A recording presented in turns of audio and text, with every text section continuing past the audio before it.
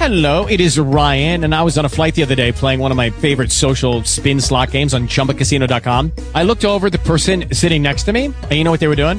They were also playing Chumba Casino. Coincidence? I think not. Everybody's loving having fun with it. Chumba Casino is home to hundreds of casino-style games that you can play for free anytime, anywhere, even at 30,000 feet. So sign up now at ChumbaCasino.com to claim your free welcome bonus. That's ChumbaCasino.com and live the Chumba life. No purchase necessary. VGW. Void where prohibited by law. See terms and conditions. 18+. Talk shoes. Recorded live. Well, excuse me just a minute. I forgot something.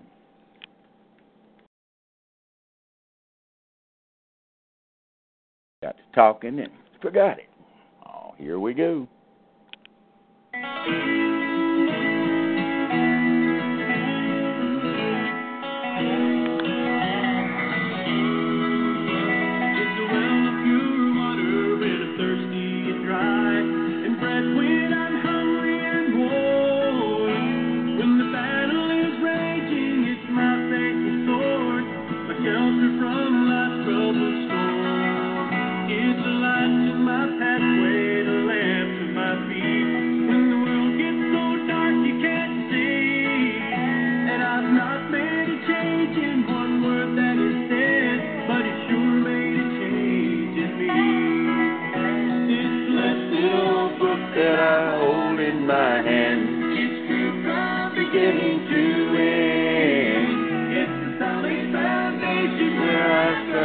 Sin kept me from it, now it keeps me from sin.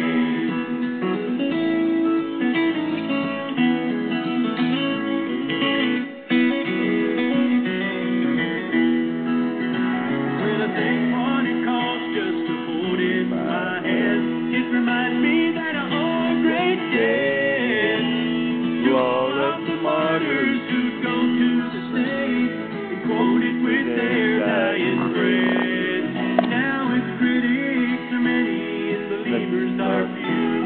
One thing I found to be true, if you find when you read it that there's something wrong with you. This little book that I hold in my hand, it's true from beginning to end. It's the solid foundation where I firmly stand. Sin kept me from it, now it keeps me from sin.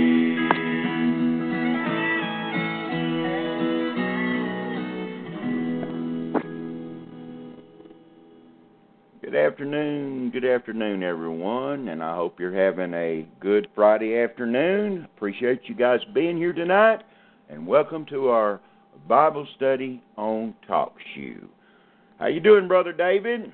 I'm doing good, Pastor Don. Looking forward to tonight. Brother. Amen. I'm sorry we got started off on the wrong foot there. We got to talking about something before the program started, downloaders, and I forgot to hook my speakers up. So anyway, Brother David, if you would open us in a word of prayer, brother. Certainly. Father, we come to you tonight with joy and expectancy, knowing that you delight in your children and your people, and that the Holy Spirit was sent to us to be a comforter, a teacher to us. And we pray this night that the Holy Ghost fulfill the office of teacher and teach us in our hearts and minds, that he will take the words spoken by Pastor Don and cause them to dwell in our hearts and mind throughout this coming week, next week, and that you would expand on those ideas and those words, those scriptures, and cause us to get into certain areas that you want us to be taught more deeply in, and do studies in those areas ourselves. And I pray for everyone who's listening tonight or who will download, that is in need, that's crying out to you in their heart and in their mind, who has a prayer that where they need help from God. I pray that their need would be met, Lord. I pray in the name of Jesus that you would fulfill the cry of their heart exceedingly abundantly in the manner in which only you can do it, in ways that we didn't even expect. you would pour out blessings and fill the needs. Or if it's a need of correction, then let the correction come. Yes, and Lord. let the person respond quickly. And Father, in the name of Jesus, I thank you for the book of Job, and I know that you're going to open doors to us tonight through the book of Job. And for all these things, I'm truly grateful. In the name of Jesus, let it be so. Amen. Amen. Amen, amen, amen. Okay, folks, Job chapter 32. Read the last verse in chapter 31, Brother David.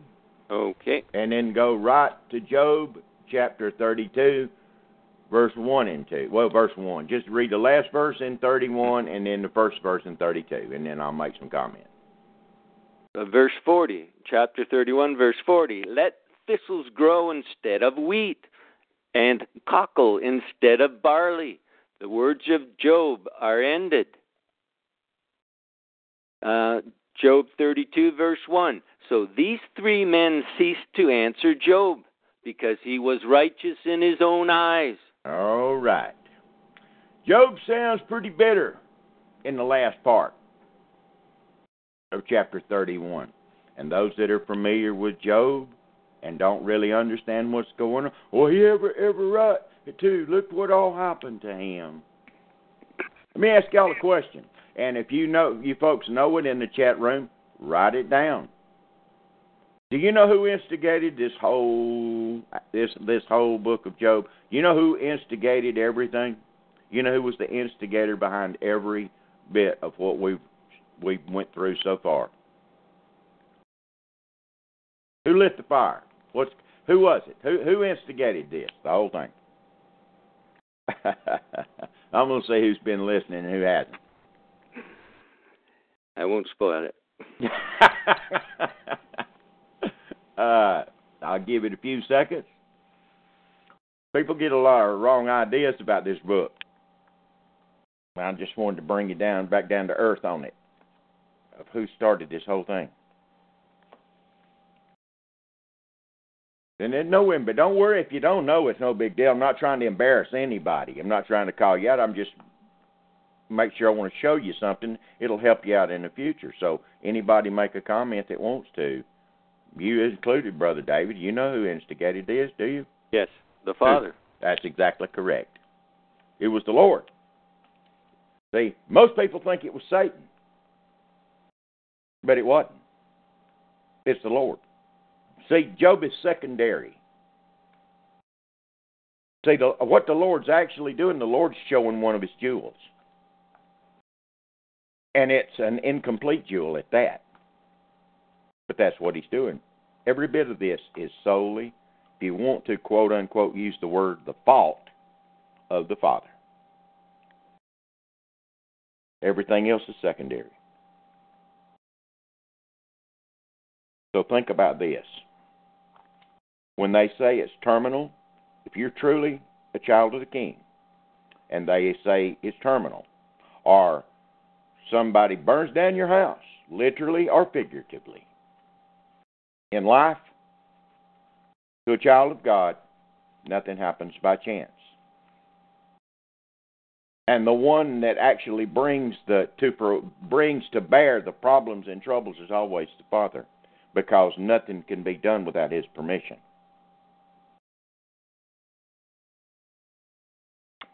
It might be a good idea for some of you to write those words down and put them on your wall where you don't forget it. So when you walk through the door and you've had a bad day at work and you want to let out a bunch of long line of 4-letter words, just look on the wall. The reason it happened.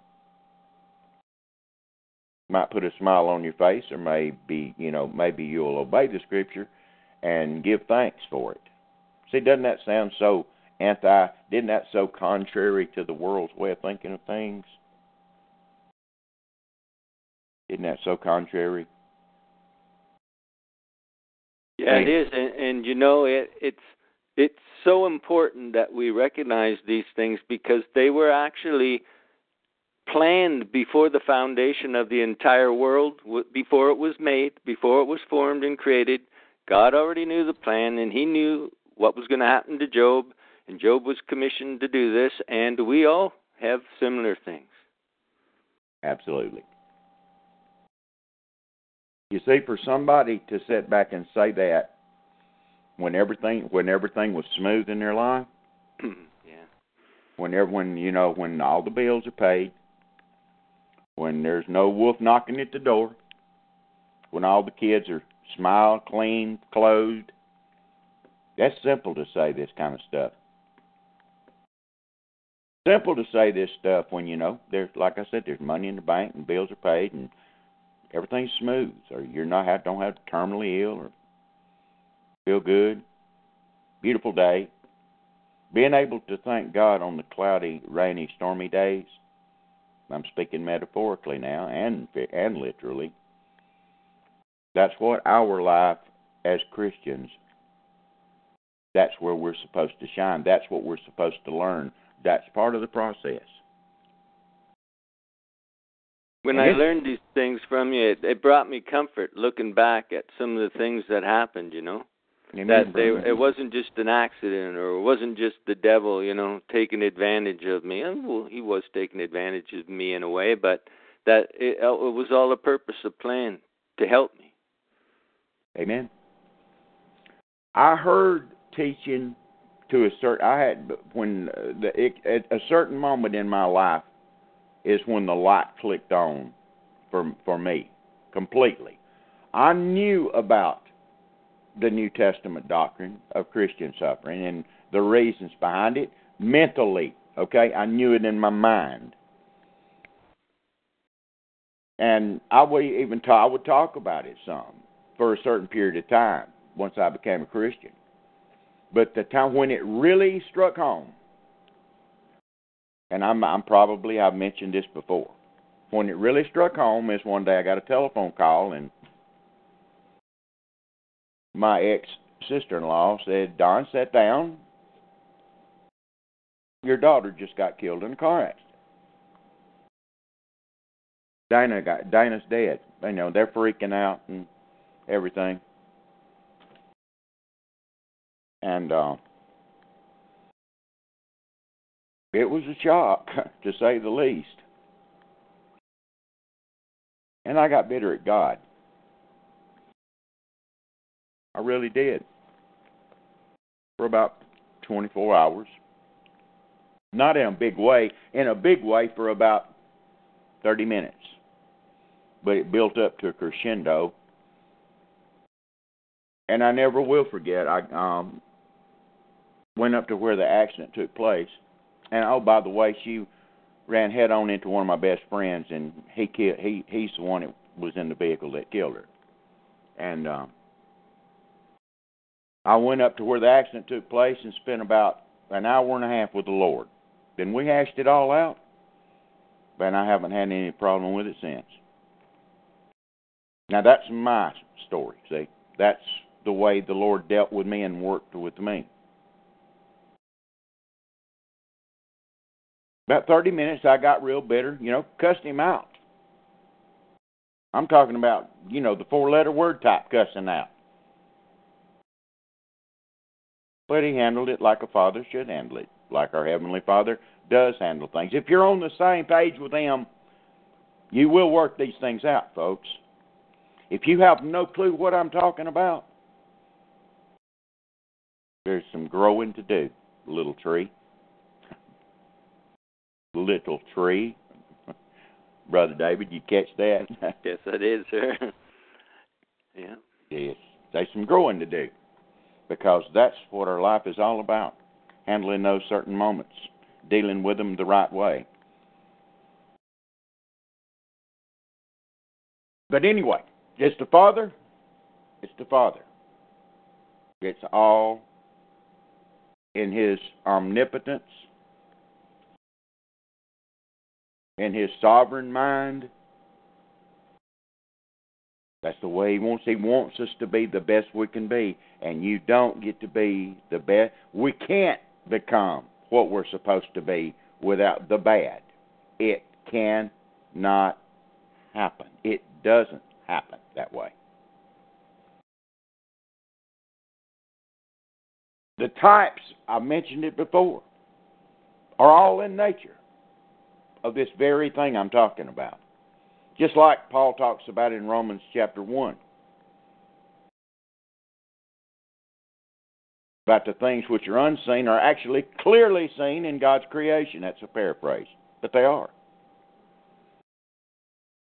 Now, you run around spending all your time in the Hebrew and Greek and trying to destroy the Word of God, which is already revealed, and worrying about this word and that word, that can't be. All that. What have you learned? Tell me, please, how has that increased your faith?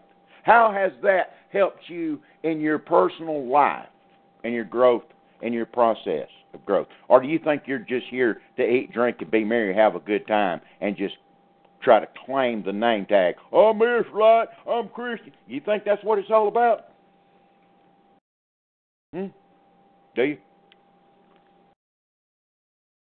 Sadly mistaken. Very sad. That's not my opinion, by the way, either.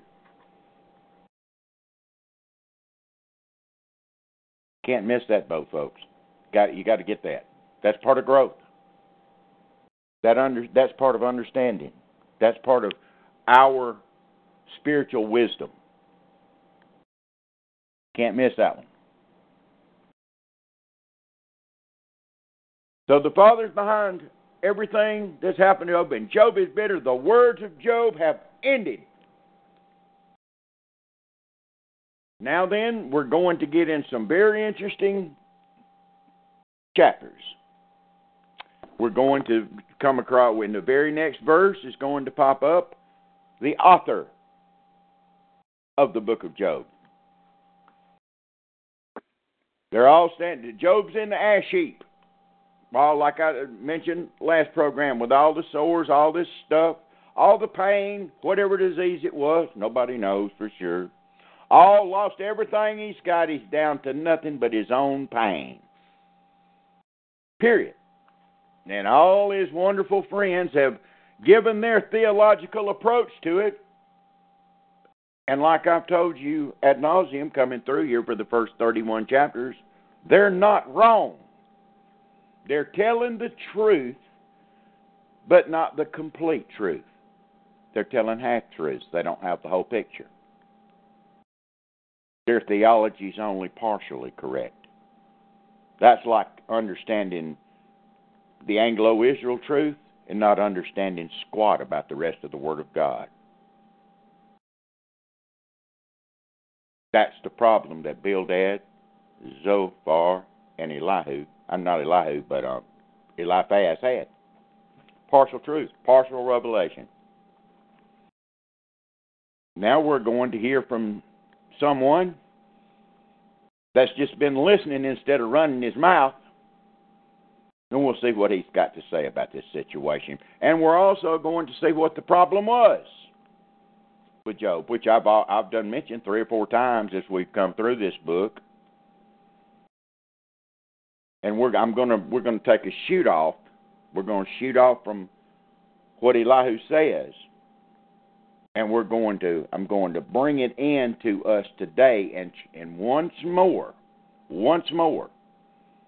try to help you understand that your righteousness has no bearing on your eternity at all.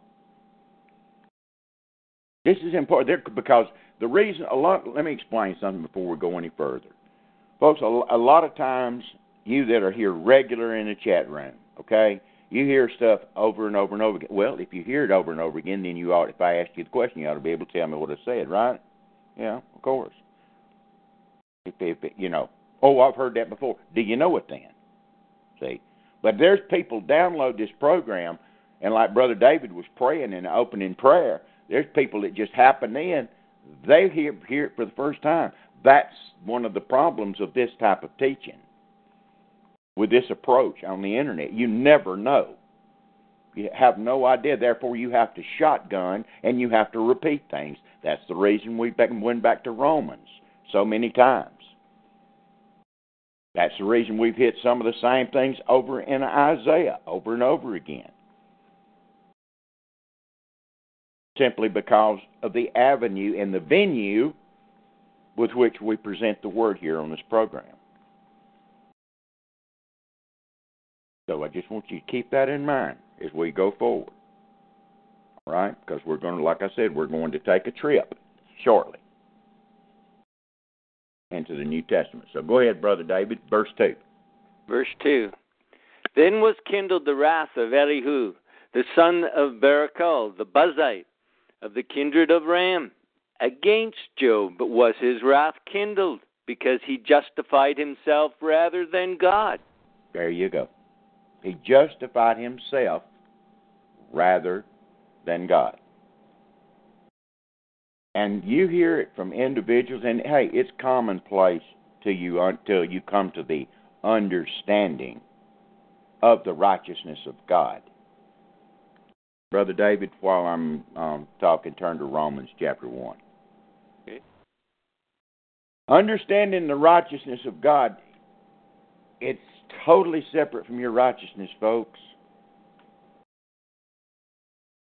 Anytime you're trying to reach and pull what you do connected with eternity, I'm talking about salvation. Well, you're just screwed up. You don't know the book. Period. You have no idea. You've heard some random verses, or you've seen some random verses in the Scripture that indicate that your eternal life has something to do with what you do. See, you've seen some random verses that has absolutely no application to you whatsoever. Because people don't just get out there and say what they say because they're trying to lie to you. Now, they may have a spirit and don't know they have it, and that's a deceiving spirit, which that's true. But a lot of these teachers out there that teaches untruth, they're not doing it because they're doing it out of animosity, folks. They're doing it because they're ignorant. Because they take subjects and they have not immersed themselves, which is commanded that they do immerse themselves in the entire Word of God. They either spend their time on one subject, or they either spend their time on trying to find a fault with God's Word, or they don't spend any time at all in it. Okay? That's the problem.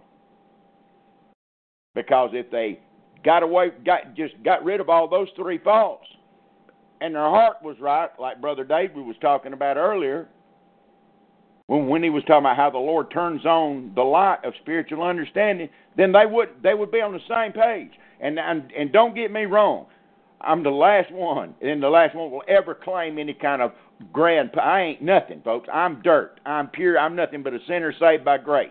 That's all. Okay? I'm a teacher, but I do know how the Lord reveals things to people. He'll quit revealing. And it's not because he wants to, it's because you put him in the position to where he has to. Job did exactly the same thing. He justified himself rather than God.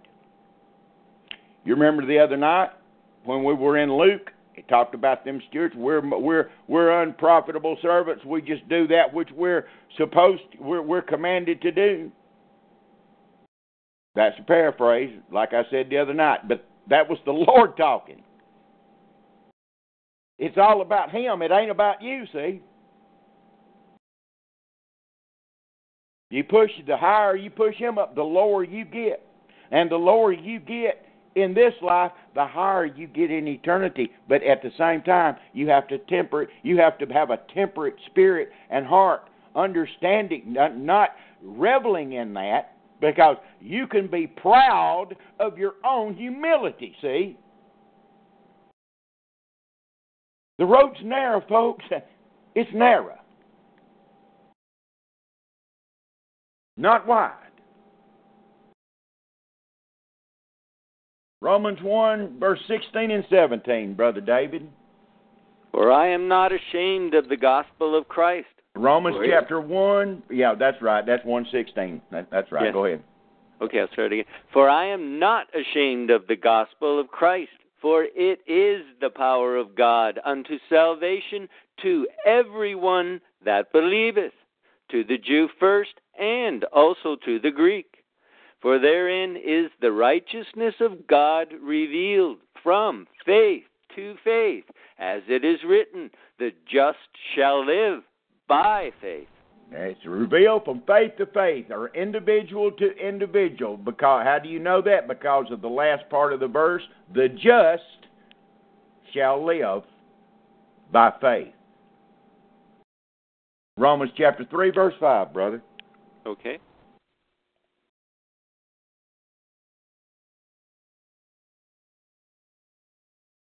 Verse 5, but if our unrighteousness commend the righteousness of God, what shall we say? Is God unrighteous who taketh vengeance? In brackets, I speak as a man. Keep on reading. God forbid, for then how shall God judge the world? For if the truth of God hath more abounded through my lie unto his glory, why yet am I also judged as a sinner? And not rather, as we be slanderously reported, and as some affirm that we say, let us do evil that good may come, whose damnation is just. Okay. But listen, Romans chapter 3, I think it's verse 2, isn't it, Brother David, where it says, there's none righteous, no, not one. Isn't it 3:2 or 3:23? It's the 3:23 maybe, where it says there's none righteous, no, not one. Anyway, folks, let me just paraphrase this because we could spend the next hour on going through all these verses. Let me just tell you this. Please go study it. Please, please, please do. This is such an important subject. You owe it not only to your Father, which is in heaven, to get this situated and settled in your own heart. You owe it to yourself. Now listen to what I'm fixing to tell you. Okay? From Isaiah chapter 25 to Isaiah chapter 50. Let's go further. To Isaiah chapter 60. You will see God's righteousness talked about over and over and over again. He talks about saving people with his righteousness, talking about his people connected with his righteousness. And it all seems like a mystery because he doesn't put it all together. Well, what we're going through here in Romans, the Apostle Paul puts it all together to where you understand what it means by the righteousness of God. Because without this righteousness, not you, not me, there's not a white person in the world. There's not an Israelite anywhere that gets in without God's righteousness. That's how important this subject is. And that's why I bring it up all the time. Romans 3:21, brother. Okay. And that was Romans 3:10. There's none righteous, no, not none. That's right. Okay. 3:10? Okay, yeah. Yes. There's none. That means you, folks. That means you. I'm not going to put your name in there. That means you. Just put your name, yourself there. You're not righteous. You never have been righteous. You're not going to be righteous, not this righteousness. Then the other righteousness is a totally different ball game, and I've taught it over and over and over again ad nauseum, and probably going to keep on ad nauseum teaching it till you get it, till I can ask you and you can tell me what I'm talking about. That way, I'll know you understand. What good's a teacher if his student doesn't get what he's saying? Okay? And the Spirit of God wants to reveal it to you through His Word. You've got to spend your time in it, okay? Romans 3:21, brother.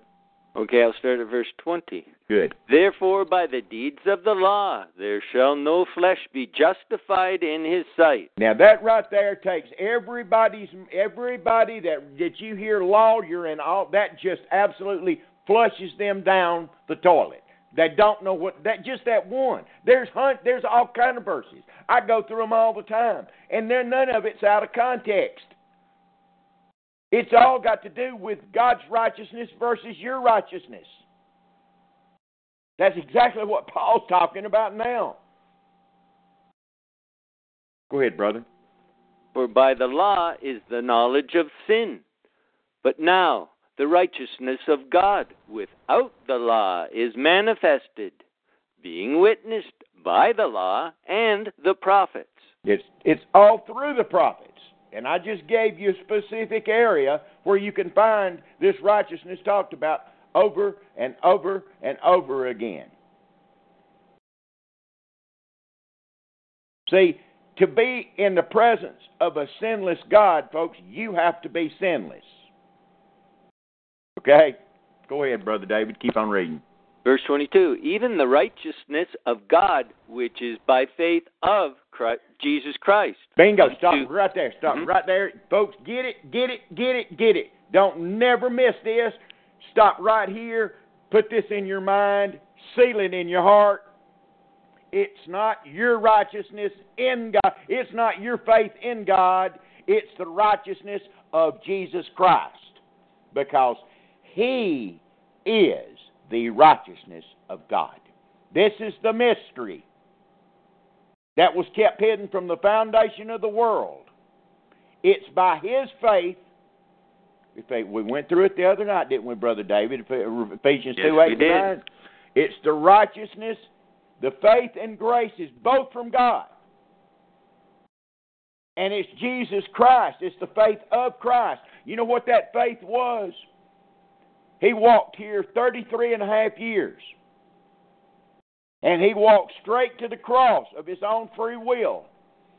In the faith, what is His faith? That the Father would raise Him from the dead. Therefore, He laid down His life willingly as a sacrifice to you. Therefore, it's His faith that gets you in, not your faith in Him. Do you get that? Is that plain, Brother David? It sure is. Continue reading. It's His faith. That's right. Amen. Continue reading. Which is by faith of Jesus Christ unto all and upon all them that believe. For there is no difference. Amen. Now go to Romans 10 and read verse 3. I was going to quote it, but go ahead and read it. Okay. Watch this close. Watch these words close. Folks, follow what he says, subject to verb, verb to subject. Watch it close. Go ahead, brother. For they, being ignorant of God's righteousness... Stop right there. Who are they? Ask the question. Who are they? Who is he talking about? What's the context? Israel. You got that, folks? Yes. It's Israel. It's Israelites. Says that in verse 1. Of course it does. That's the context. They are Israel. That's who he's talking to. Continue on from the comma, brother. Certainly. And going about to establish their own righteousness. See, that's the reason. Stop at the comma. That's the reason I'm dealing with this again tonight. There's so many people have so much trouble thinking that, well, if they just do this or they just do that, the Father will accept them. No, Paul says we are, present tense, accepted in the beloved. Okay, brother, from the comma to the next comma. Have not submitted themselves unto the righteousness of God. There you go. There has to be a submission unto the righteousness of God. Romans chapter 3, verse 22, we just read, told you it was the faith of Christ. Turn to 2 Corinthians chapter 5, brother, and read verse 21. Okay.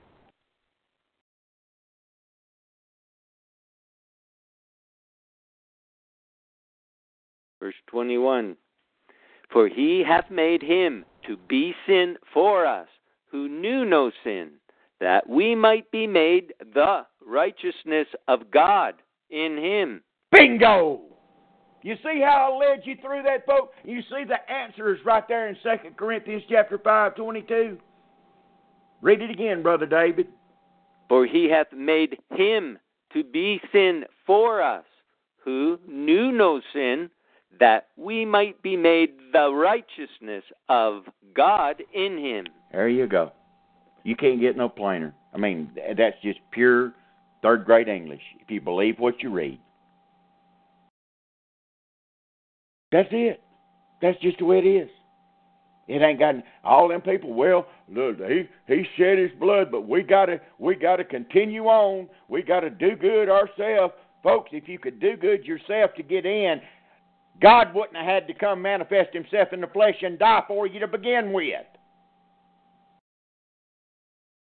It's circular reasoning, folks. It's insanity. It's unbelief in the Word of God's what it is. Too much time spent with trivial matters. Too much time spent with stuff that don't matter. Okay?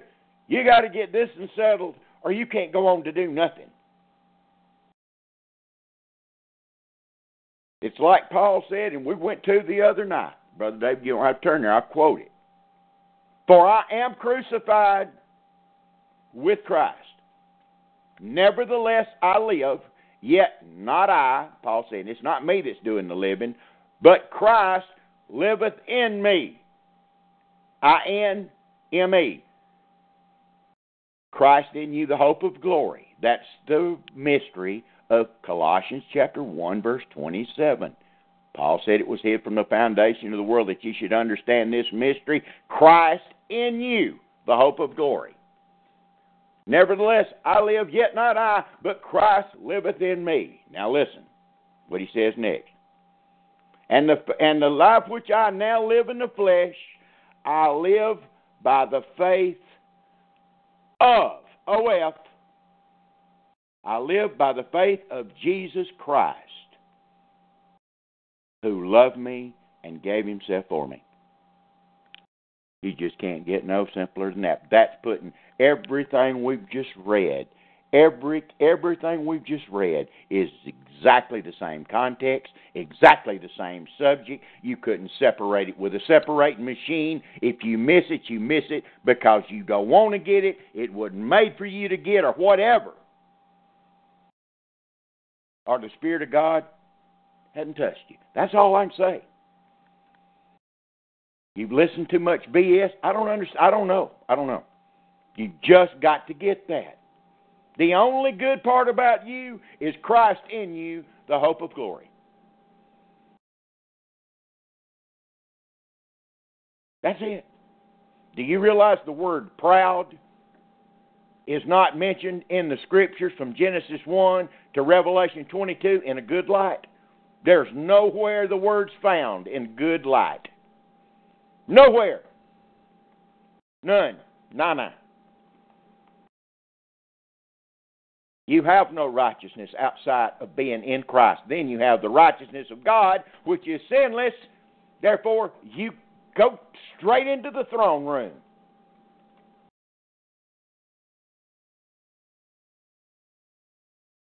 I hope somebody got that tonight that needed it. Hope you did, okay? Let's go back to Job now, brother. Certainly. Was all that clear, Brother David? Do you want to add anything to that, brother?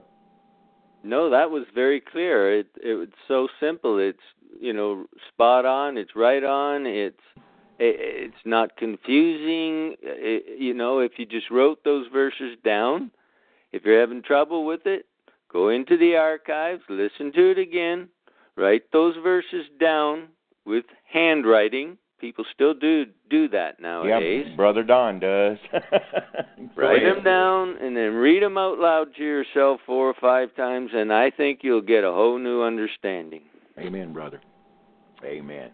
Job, chapter 32, brother. Just starting verse 2 again. Then was kindled the wrath of Elihu, the son of Barachel, the Buzite of the kindred of Ram, against Job, was wrath kindled, because he justified himself rather than God. Okay, what you have here is a young man. A whole lot younger. Don't give his age, but he's younger. He's going to tell you that as he goes through his discourse. He's set back on the side, and as you see the way he uses the pronouns, you'll understand, if you know how to understand English, that he wrote the book, okay? The ones that try to deny it just tries to strip and tear Job down completely.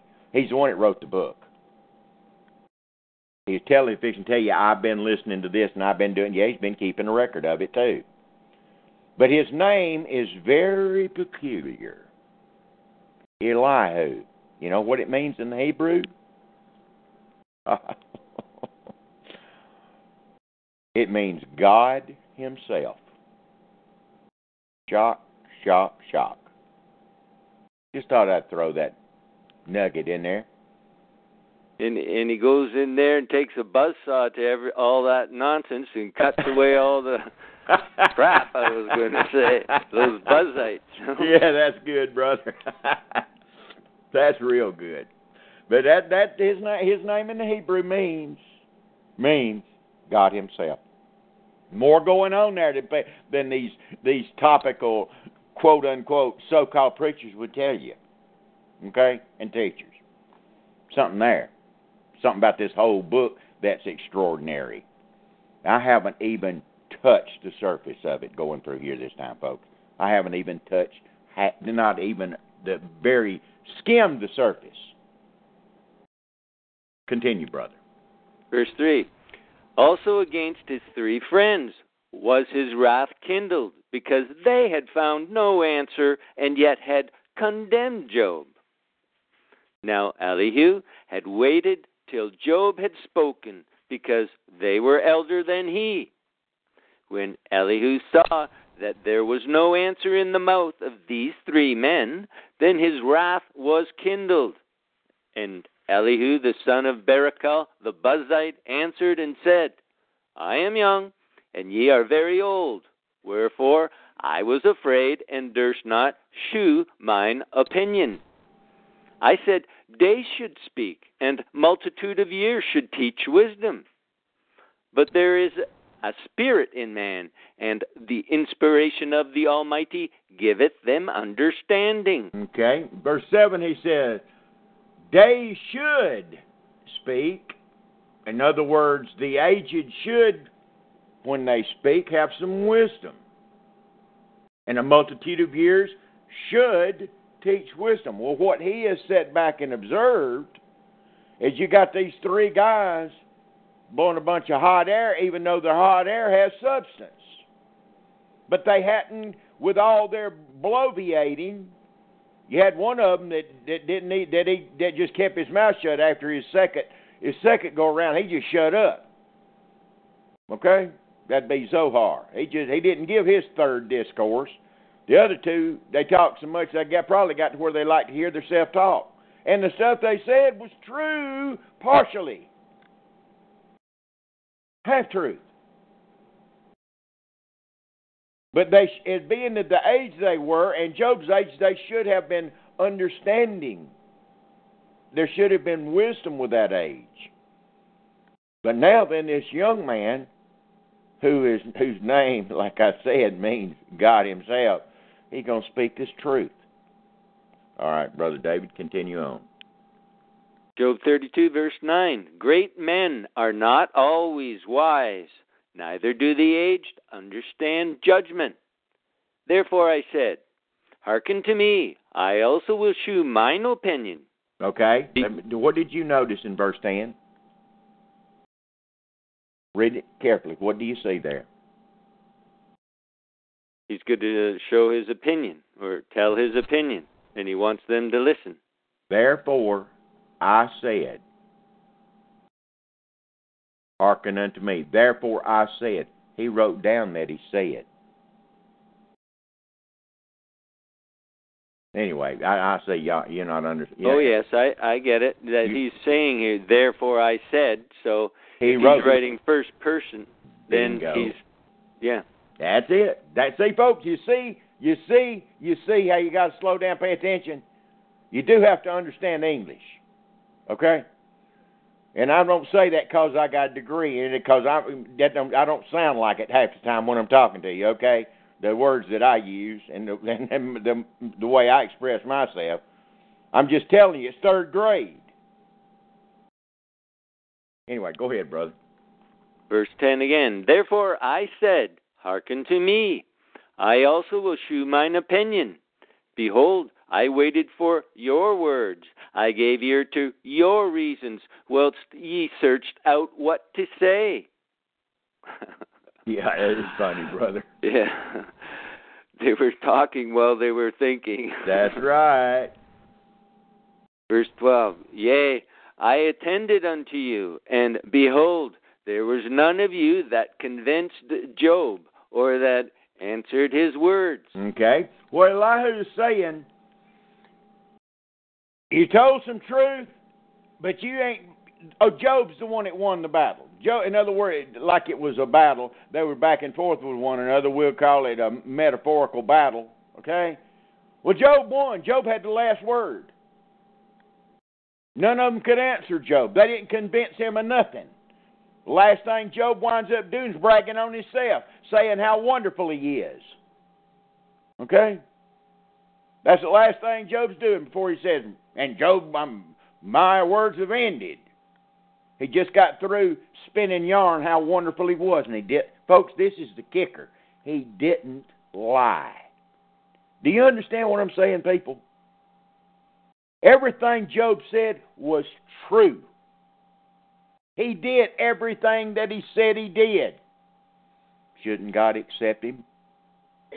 See, that's why we went into the righteousness deal to start with. See, I wanted you to get it for sure. Because there's so many, especially in our persuasion, you can tell by what they're saying all the time. From the abundance of the heart, you know, the mouth speaking. All they talk about, what they, righteousness, law. When you think of law and talk about law all the time, somewhere in the back of your mind, you think that you're doing good and your righteousness is going to get you somewhere. That's why it makes me sick. They make me want to puke because they don't know the book. And they don't understand it. And it makes me worry about the Spirit of God being in them. I'm not judging. I'm just saying it makes me worry. Okay? Because Paul says, he that is spiritual judgeth all things, but he himself is judged of no man. Last verse in 1 Corinthians 2, folks. In case you think I'm making it up. Continue, brother. Verse 13, Lest ye should say, We have found out wisdom. God thrusteth him down, not man. Now he hath not directed his words against me, neither will I answer him with your speeches. They were amazed. They answered no more. They left off speaking. When I had waited... That's okay, bro. I'm just laughing. Go ahead. Okay. When I had waited, for they spake not, but stood still and answered no more, I said, I will answer all. Okay. Let me just, this is what this young man, what he's saying is, he sat back, they finished speaking, they got slammed, Job had the last word, and he's just been sitting back and ain't said a word because these guys are older than him, and he's being respectful. A lot more than you can say for some folks today. Okay? They don't respect age. Most of them. When I'm folks, I'm talking about the world system, okay? They look upon the aged now as somebody that needs to be gotten rid of. Throw off in a nursing home somewhere. There's no respect. When the only ones that's got sense enough to get out of the rain, and I'm speaking metaphorically, is actually the ones that are aged. The ones that came, see, this sounds so self-aggrandizing, but I don't mean it to be that way, folks, okay? The ones that came up during when there was still some righteousness, and I am talking about character righteousness left in this country among our people. When we're gone, and when I say we, I'm talking about the people our age. When we're gone, I hate it. I hate it for the generations coming after. Me and my brother from Columbus was talking about that today. The Lord, thank God, the Lord is choosing out some younger people. You got Brother Theodore, Chance Hill. I hope he's in the chat room. Probably not, but if he is, he don't know how much I pray for him. He's a young guy. He loves God. He wants to learn the book. That's what we need. Not somebody young, 21 or 22, running about screaming Jew all day long and hollering just Jew, Jew, Jew. That's wrong. This is wrong in the Bible. We don't need that. We need some rock-solid Elahus. One comes to my mind. It was his name is Brother Jeremy Whitter. I went to Bible college with him, and he was just a young punk, wet behind the ears, never drank anything stronger than buttermilk, from Tennessee. He followed me everywhere I went. We lived together, lived in the same house together. I had a big old house down there going to Bible college. I had about 7 or 8 roommates. Anyway, this kid, right now he's running, last time I heard in Virginia, he was running a boys' home. Now, he is one of those jewels that picked up everything he learned and believed it and applied it in his life. That's the kind of folks we need. There has to be some semblance of a foundation for our people to survive righteously, okay? Character-wise, as a people, I'm talking about. I'm not even talking about, quote-unquote, Christian right now. I'm talking about just character-wise. Folks, during my early years, the people that were just as lost as hell were more outwardly righteous than the majority of the people that downloads this program, probably. That would turn their face away from a half-naked body. I'm talking about unregenerate people. You think that we're better today than we used to be? I know you folks that are here, and you don't think, surely you've got. If you think that, you got no business being here.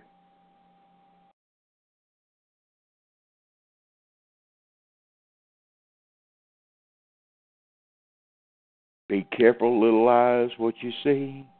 Be careful, little eyes, what you see. It's a child's song. Has as much impact to it as John 3:16. Be careful, little ears, what you hear. Be careful, little ears, what you hear. Kindergarten song that grown folks don't even pay attention to now. That call themselves Christian. Except your faith be as the little one of these little ones, the Lord said, you'll in no wise enter the kingdom. Folks, I'm telling you, I'm begging you, listen to what I'm saying. And you can do something about it today. You can start tomorrow by having some influence. By, number 1, getting your own act cleaned up. Number 2, taking one step forward and having an influence on those that are in your inner circle. Whether it's family, friends, or just somebody that's watching your life. Because somebody's always watching you, whether you know it or not. How do I know that? Paul says in Romans 14, no man liveth to himself, and no man dieth to himself. No man is an island. Somebody's watching you. You may not know who it is. You may not know who it is, but somebody, unless you live out in the woods and I don't go to town but once a year. If you're out in society, somebody's watching you. Friend, family, I'm telling you, you can have an effect. Not just with your words, but with your life. Why do you think the New Covenant, in the New Testament, in the epistles, there's about 500 times more commandments to your personal life that just totally make the 10 written in stone look like, a childhood book, a Dr. Seuss book. The Cat in the Hat comes back. That's why them folks won't deal with the New Covenant. That's why they won't deal with the epistles. How many times have I told you that?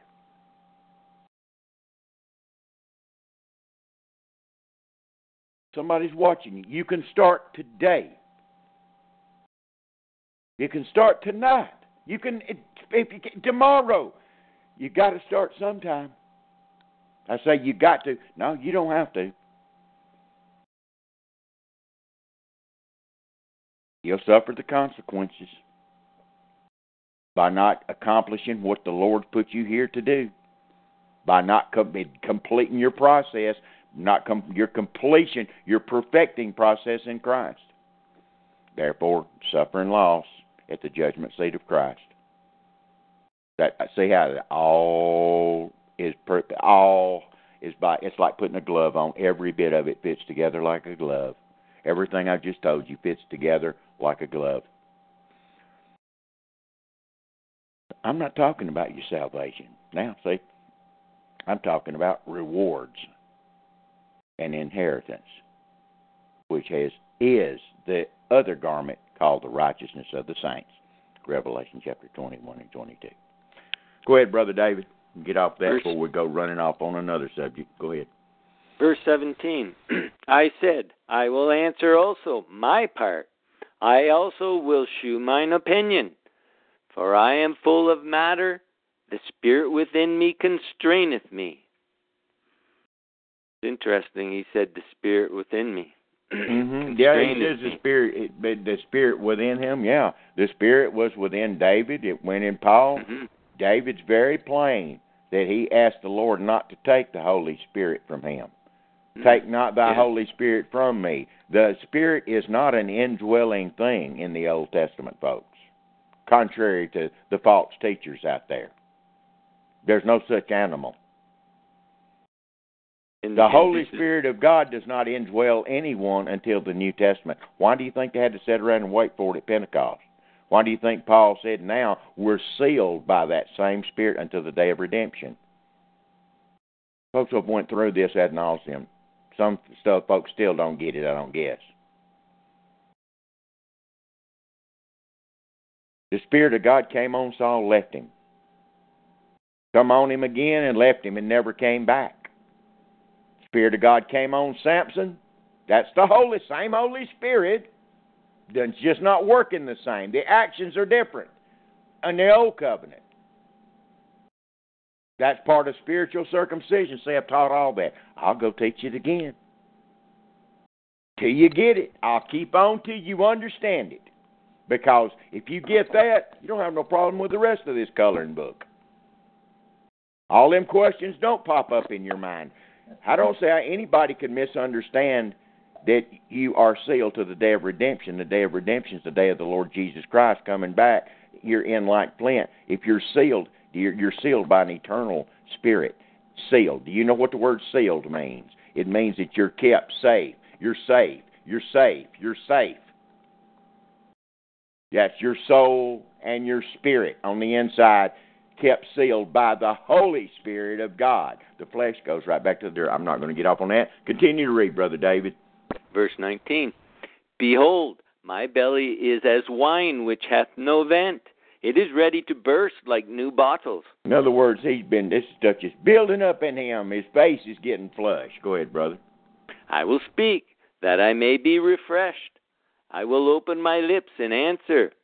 Let me not, I pray you, accept any man's person, neither let me give flattering titles unto man.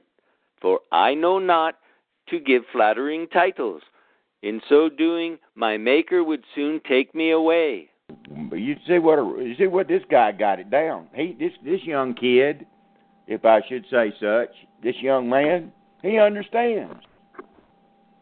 He understands. And there's so many people out there that want to be loved by the world.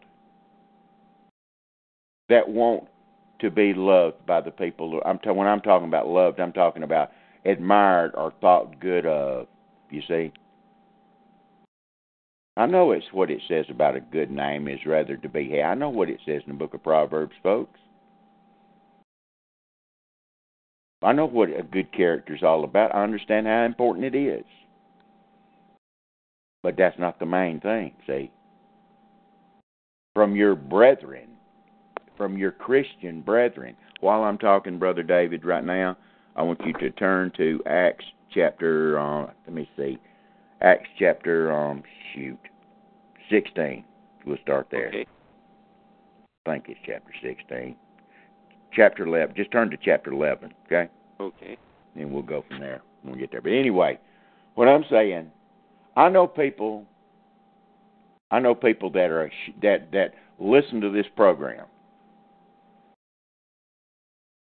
but are ashamed for anybody to know that they listen to this program.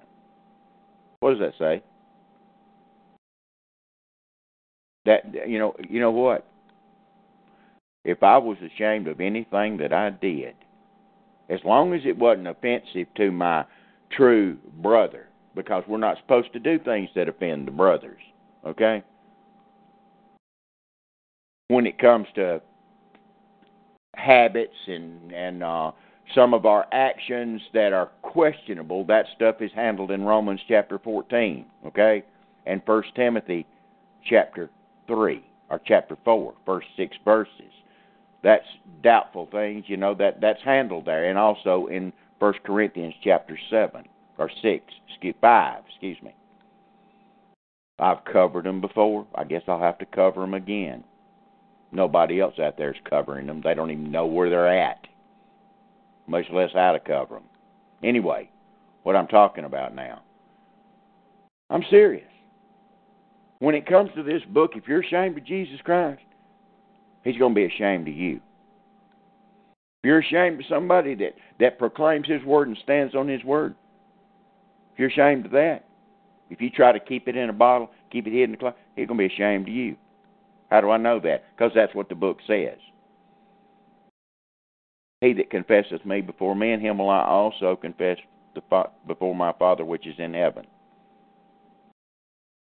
You know what the flip side of that is? Go read it. He'll tell you. See? Yeah. Elihu's not ashamed at all.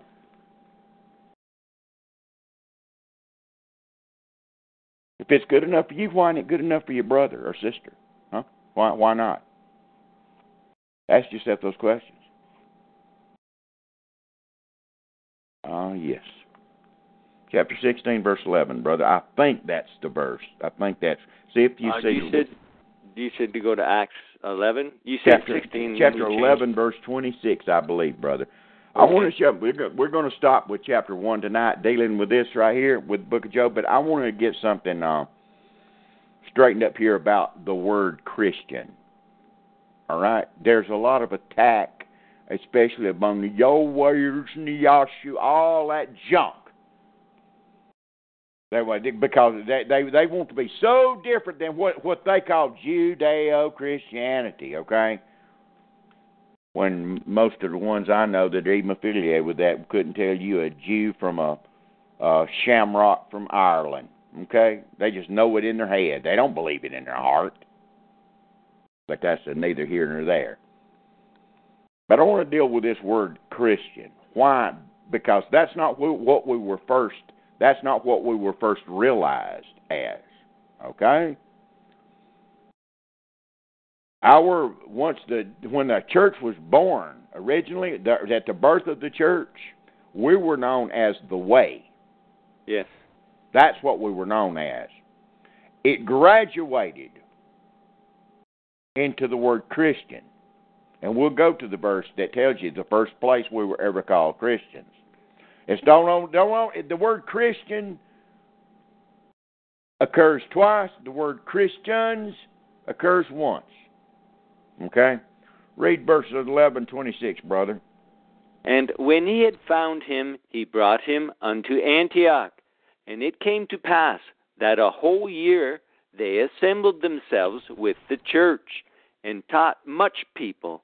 And the disciples were called Christians first in Antioch. By the way, where in Antioch is the roots of the Textus Receptus, the Antiochian text from Antioch. Through Tatian's Diatessaron. I'm giving you some manuscript evidence now, okay, in case you wonder what I'm talking about. The manuscript for the Bible you've got in front of you, if it is a Bible, if it's the King James Bible, okay? The roots originated in the first place where we were called Christians, and that was Antioch. It's the Antiochian manuscripts down through Tatian in 150 to 200 A.D. in Tatian's Diatessaron, which is the earliest manuscripts, right on through to the Textus Receptus, to the received text. Anyway, just thought I'd see how the two connect. First place we're called Christian, and that's where the earliest manuscripts come from that are related to the Textus Receptus, where your King James Bible is translated from, as a whole, as a general rule, from the received text. Where the Holy Spirit was working and where you were first, your ancestors were first called Christian. Hey, now I know all about how these people use that name in a flim-flam way today. I understand that. But there's no need to throw the baby out with the bathwater. I'm never going to, because it's in the book. It's in the book, so I'll always call myself a Christian. Started out as the way. Turn to chapter 9, verse 2, brother. Let's see where this way started out at. Okay. Read verse 1 and 2 in Acts chapter 9, verse 1 and 2. Okay.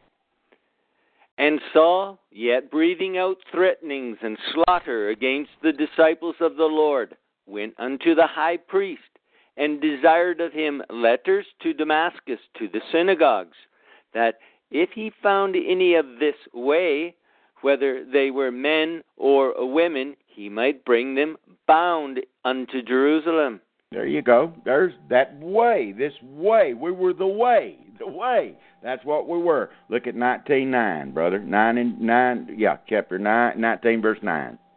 Okay, 19:9. And 23. 19, verse 9, and I think 23, 22 or 23. Okay, verse 9. But when divers were hardened and believed not, but spake evil of that way. There you go. That's good enough. Now drop down to 23. Okay. For a certain man named Demetrius, a silversmith, which made silver shrines for Diana, brought no small gain unto the craftsmen, whom he called together with the workmen of like occupation, and said, Sirs, ye know that by this craft we have our wealth. Moreover, ye see and hear that none alone at Ephesus, but almost throughout all Asia, this Paul hath persuaded and turned away much people, saying that they be no gods, which are made with hands. I must have gave you a wrong reference there. But anyway, go to... I think it's in there, actually, that they're followers of the way, but... Oh, yeah, well, they're definitely there. But let's see in Paul's ministry the way the world looked at us, okay? Let's see did they tack on the way, or did they use the word that came out of Antioch called Christian. By the way, if you can't break it, it means Christ-like, folks, okay? That's what the word means. Christian, it means Christ-like. In Germany,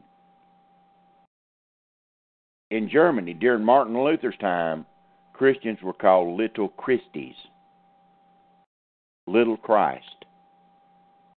That was in Germany during Martin Luther's time, okay? And some of the martyrs were called those little Christies. But they were all called Christian as a whole. Chapter 26, this is getting a little further on in Paul's ministry.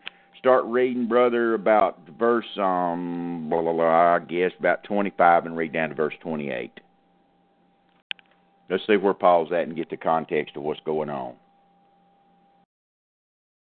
Acts 26, 25 through 28. 25 through 28, yeah. Okay, here we go. But he said, I am not mad, most noble Festus, but speak forth the words of truth and soberness.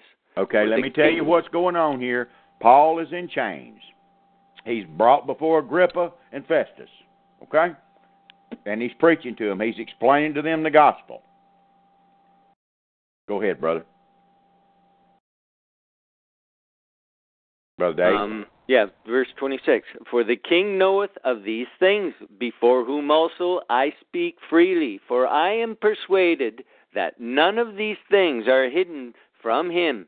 For this thing was not done in a corner. Okay, Paul's referring to everything from the resurrection to some of the dead saints rising out of the grave in in Matthew chapter 27:56, and also the Spirit coming down in Acts chapter 2 on up until when he's preaching right now. Continue on, brother. Verse 27. King Agrippa, believest thou the prophets? I know that thou believest.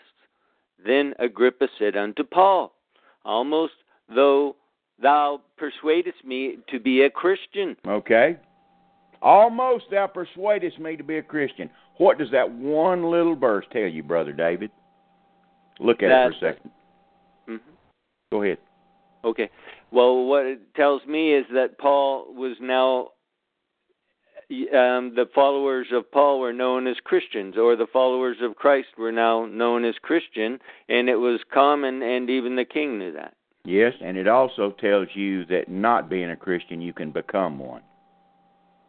Yes. Just wanted to make sure that got in there, okay?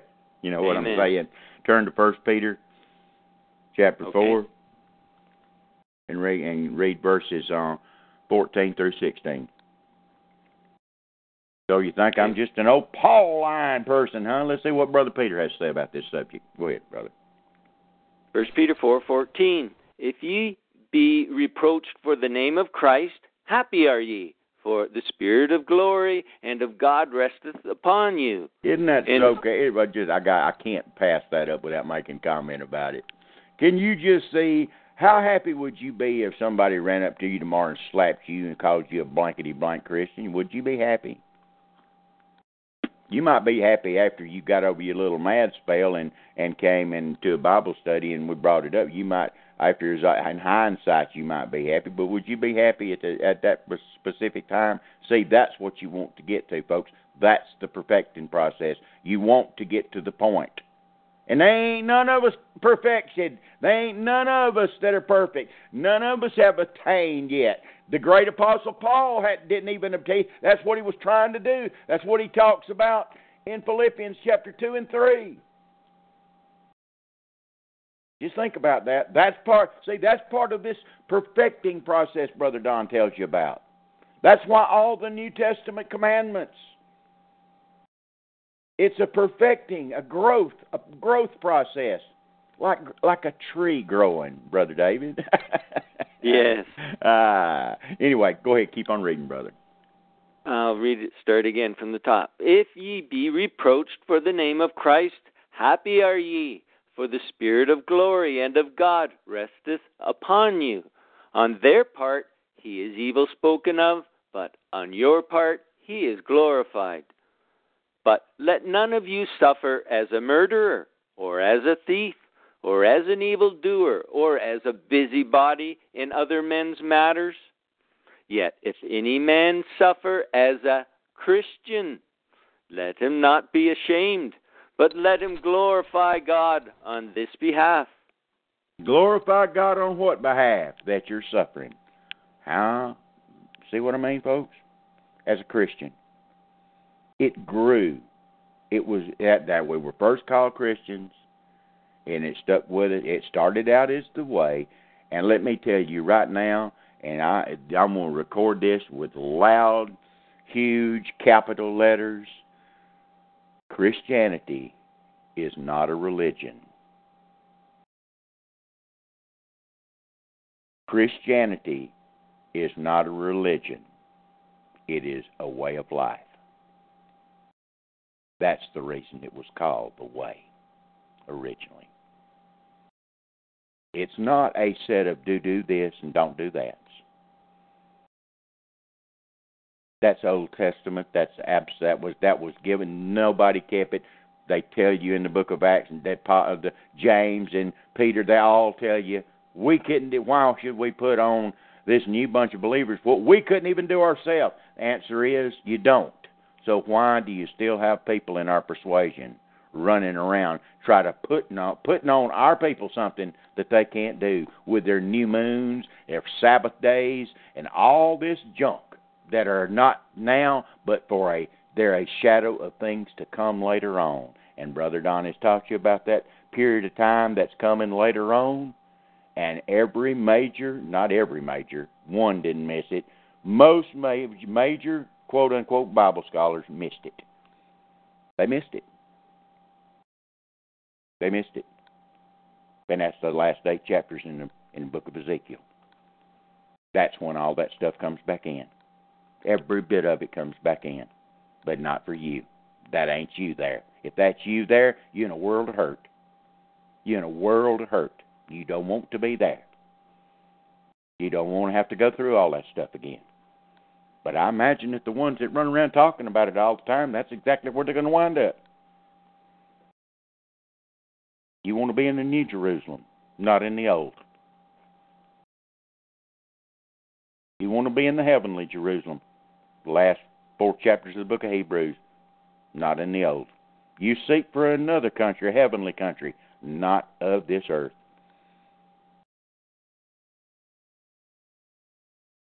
Your abode is not this earth. Your abode is the New Jerusalem that comes down from God out of heaven. Your abode and your position is the bride of Christ. You are the body of Christ. Christ in you, the hope of glory. That's why marriage is a type of Christ and the church. Flesh joining flesh. True marriage is flesh joining flesh. Got nothing to do with a certificate. Got nothing to do with wedding vows. Got nothing to do with a ceremony. I'm talking about biblically. I'm not talking about obeying the laws of the land. That's not what I'm talking about. I'm talking about biblical marriage. It's flesh joining flesh. Got nothing to do with a set of rules. Got nothing to do with certificates and license. Got nothing to do with none of that. It's flesh joining flesh. And anybody that has any doubt what I'm telling you is true, go back and listen to the teachings in 1 Corinthians chapter 6 and 7. Chapter 6 and verse 7. That's why fornication is such a bad no-no. Because the joining of flesh is marriage in God's eyes. And a divorce in God's eyes is flesh leaving flesh. Simple. No papers involved. It's desertion. It's flesh leaving flesh. Period. Period. The Catholic Church is the one that called it a sacrament. Not the Lord. Not the New Testament teaching. And I'm not going to go off on that. And I didn't say run around I didn't say none of that shacking up stuff. No. You're supposed to live honestly before God and man. You're supposed to obey the powers that be, okay? So I'm not saying, I'm just telling you the bare facts of the marriage, of what a marriage is. There was no preachers, there was no ceremony, and no license given out with Mother Eve and Father Adam. Man shall leave his father and mother and cleave, or white woman shall leave her father and mother, cleaving to her husband, and they cleave unto her husband, flesh joining flesh, and they two shall be one flesh.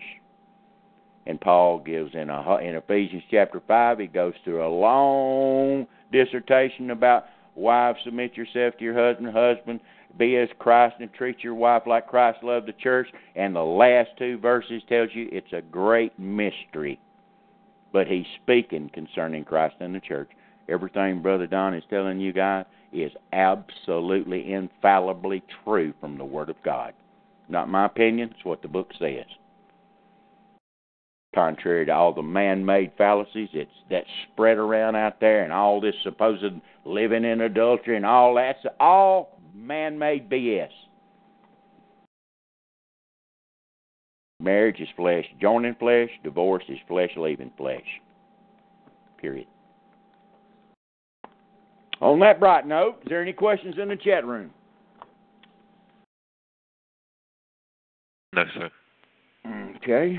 Brother David, anything you want to add? Just that the word Christian, you don't have to use another word to describe a born-again, transformed follower of Christ. It's been given to us by the Scripture. He's called a Christian. What we need to change for those who are confused is their definition of the word. What does Christian mean? It's like before they had the revelation of who the Jew was, they thought the Jews were the people of God, or the Jews were this and that. They never really paid much attention to them. But now these people understand who the Jews are. Now when they use that same word, Jew has a whole different idea in their head of who they are. They're no longer the children of God. They are the children of Satan. Amen. And when you use the word Christian, when you get the revelation of what a Christian is, you will understand they're not those who are walking around confused, doing the devil's work because they don't understand who Christ is and don't understand who Yahweh is, but they're people who have been born of the Spirit of God. They are the righteousness of God, and that's why they're called Christians. They are the righteousness of Christ. Amen. Well Just said. change the definition. Absolutely. To the right one. Amen. That's correct. Absolutely correct. Absolutely correct. Folks, you want to be different than the world. You want to stand out and be different than them quote-unquote Judeo-Christians. Act like Christ. That's what the word means. It's Christ-like. Then strive in the perfecting process. Godliness, see, folks, godliness not only profiteth in this life. By the way, godliness, you do know what that means, right? Godliness not only profiteth in this life, see, as far as people seeing you and you being a witness, and like I was telling you a while ago, being an influence to friends, families, or those your circle, immediate circle around you. It's not only profitable in this life, but also in that which is to come. See, that's something you can carry with you. We got one question. Yes, Guest 7 asks, how does the word anointed fit into Christ? How does the word anointed? I don't know what they mean. Boy, does the word anointed fit into Christ? I don't understand. Well, how do the two tie together? Christ was the anointed one. The Messiah. You know how many people who are followers of certain guys who sound like Bildad, they say that all Israelites are the anointed. Oh, I know that's what they think. And so I got a feeling this is what he's talking about. Yeah. How do you relate anointed to Christ? Is the anointed Israel, or is the anointed something else? Hey, I'm in the one anointed, so I'm anointed. Amen. Got that? Yes, I'm in him, and he's in me. It's a great mystery, and therefore I'm anointed in the anointed one. Period. That's the way I guess I would answer that, because that's the truth. Mm-hmm. And the reason nobody understands it, well, I'm not. I'll be here for 30 more minutes if I get into that. I'll say this. It's called a mystery. How do you understand that mystery? By the Spirit of God. He comes and leads us, guides us into all things. How do you receive that Spirit? It's all through the book of Acts. It just didn't flop down on everyone. If those people that are teaching you that can get every Israelite all over the world to the day of Pentecost, I'll buy it. But guess what? They didn't. They didn't. But the Lord wanted to do that. He wanted a national anointing.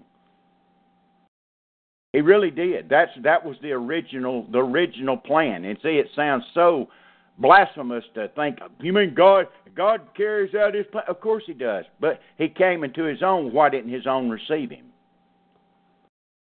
Why didn't they all receive him? See what I'm saying? But his own received him not. But as many of his own did receive, into them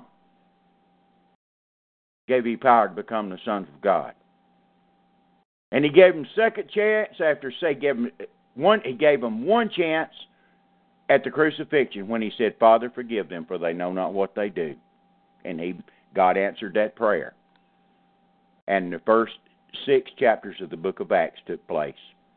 A national message in Acts chapter 2 took place. 2,000, as many as the Lord added, of Israelites came in along with proselytes. Read the chapter. And it started from there, and it started growing. Then every representative from all Israel, I'm talking about Judah, Israel, I'm not talking about the scattered tribes. Every representative from the known Israel of that time, Judah, Israel, were assembled when Stephen preached in Acts chapter 7. And Stephen preached probably the greatest message our people ever heard. Anointed, there's your some anointing, anointed by the Spirit of God. He preached to representatives from all over the known oikumene. Okay, I'll use that word. The known world. From Judah, Israel. And you know what they did? That was their last chance. How do you know that was their last chance, Brother Don? If you read the chapter, it's staring you right in the face. And 99% of all the biblical teachers and scholars missed it. Jesus Christ is standing ready to come back and fulfill everything. You wouldn't have had no epistles. You wouldn't have had nothing as far as this completed scripture. You would have had Genesis to Malachi, and that would have been it. There wouldn't have been no New Testament written if they would have accepted the message that Stephen preached. And the reason you know that is because after Acts chapter 7, every other time you hear about the Lord, He's seated. That's how important the difference between standing and seated is. See, the words I speak to you, they are spirit, they are life. See, every time after that, the Lord is sitting at the right hand of the Father. And how do you know that still? That don't mean, yeah, it does, because right after that, He calls out the Apostle Paul and sends him to the rest of the tribes that are scattered abroad. And then it becomes individual. National stops completely for the time being at Acts chapter 7.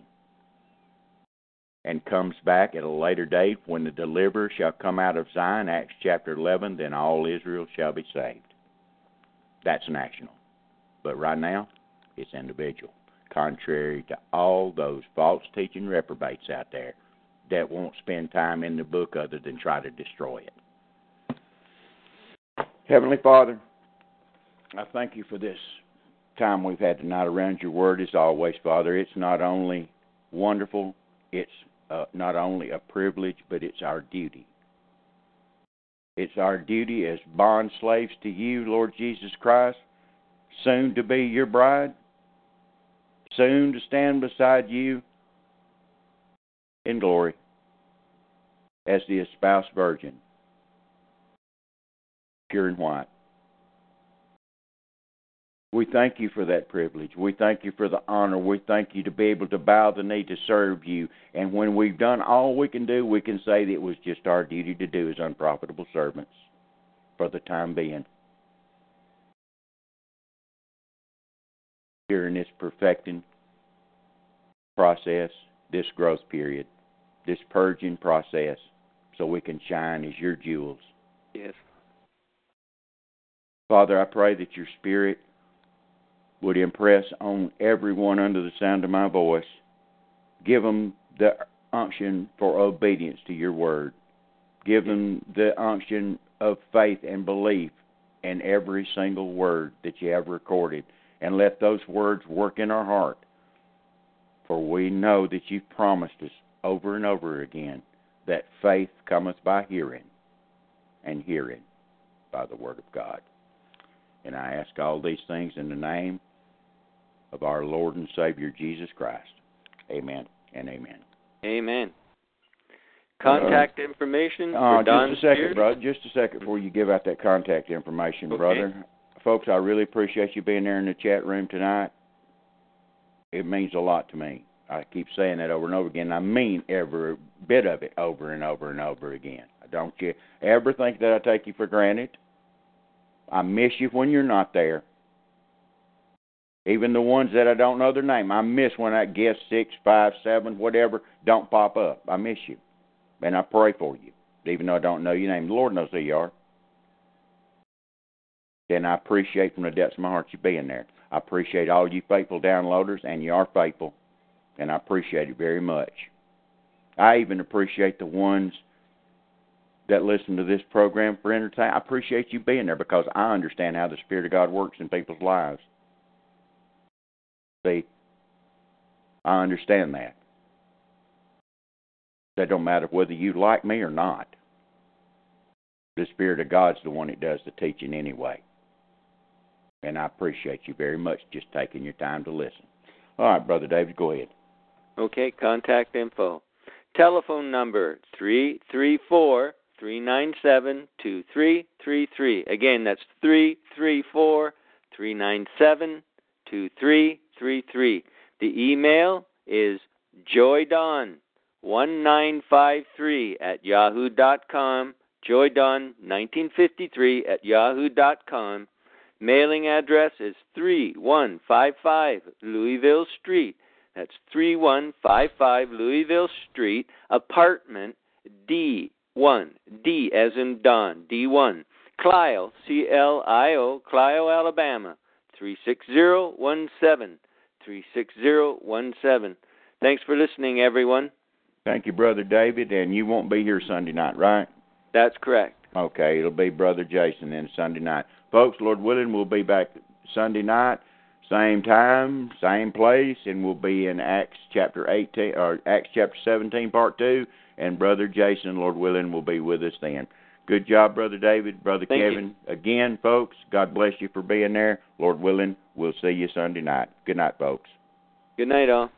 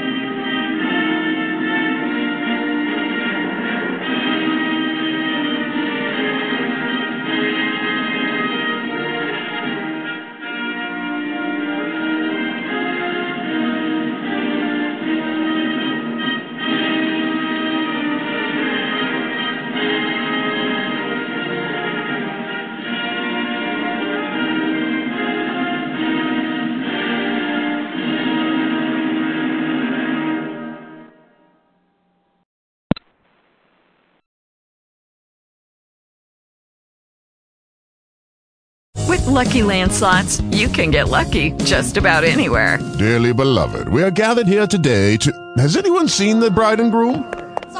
Sorry, we're here. We were getting lucky in the limo and we lost track of time. No, Lucky Land Casino, with cash prizes that add up quicker than a guest registry. In that case, I pronounce you lucky. Play for free at LuckyLandSlots.com. Daily bonuses are waiting. No purchase necessary. Void where prohibited by law. 18+. Terms and conditions apply. See website for details.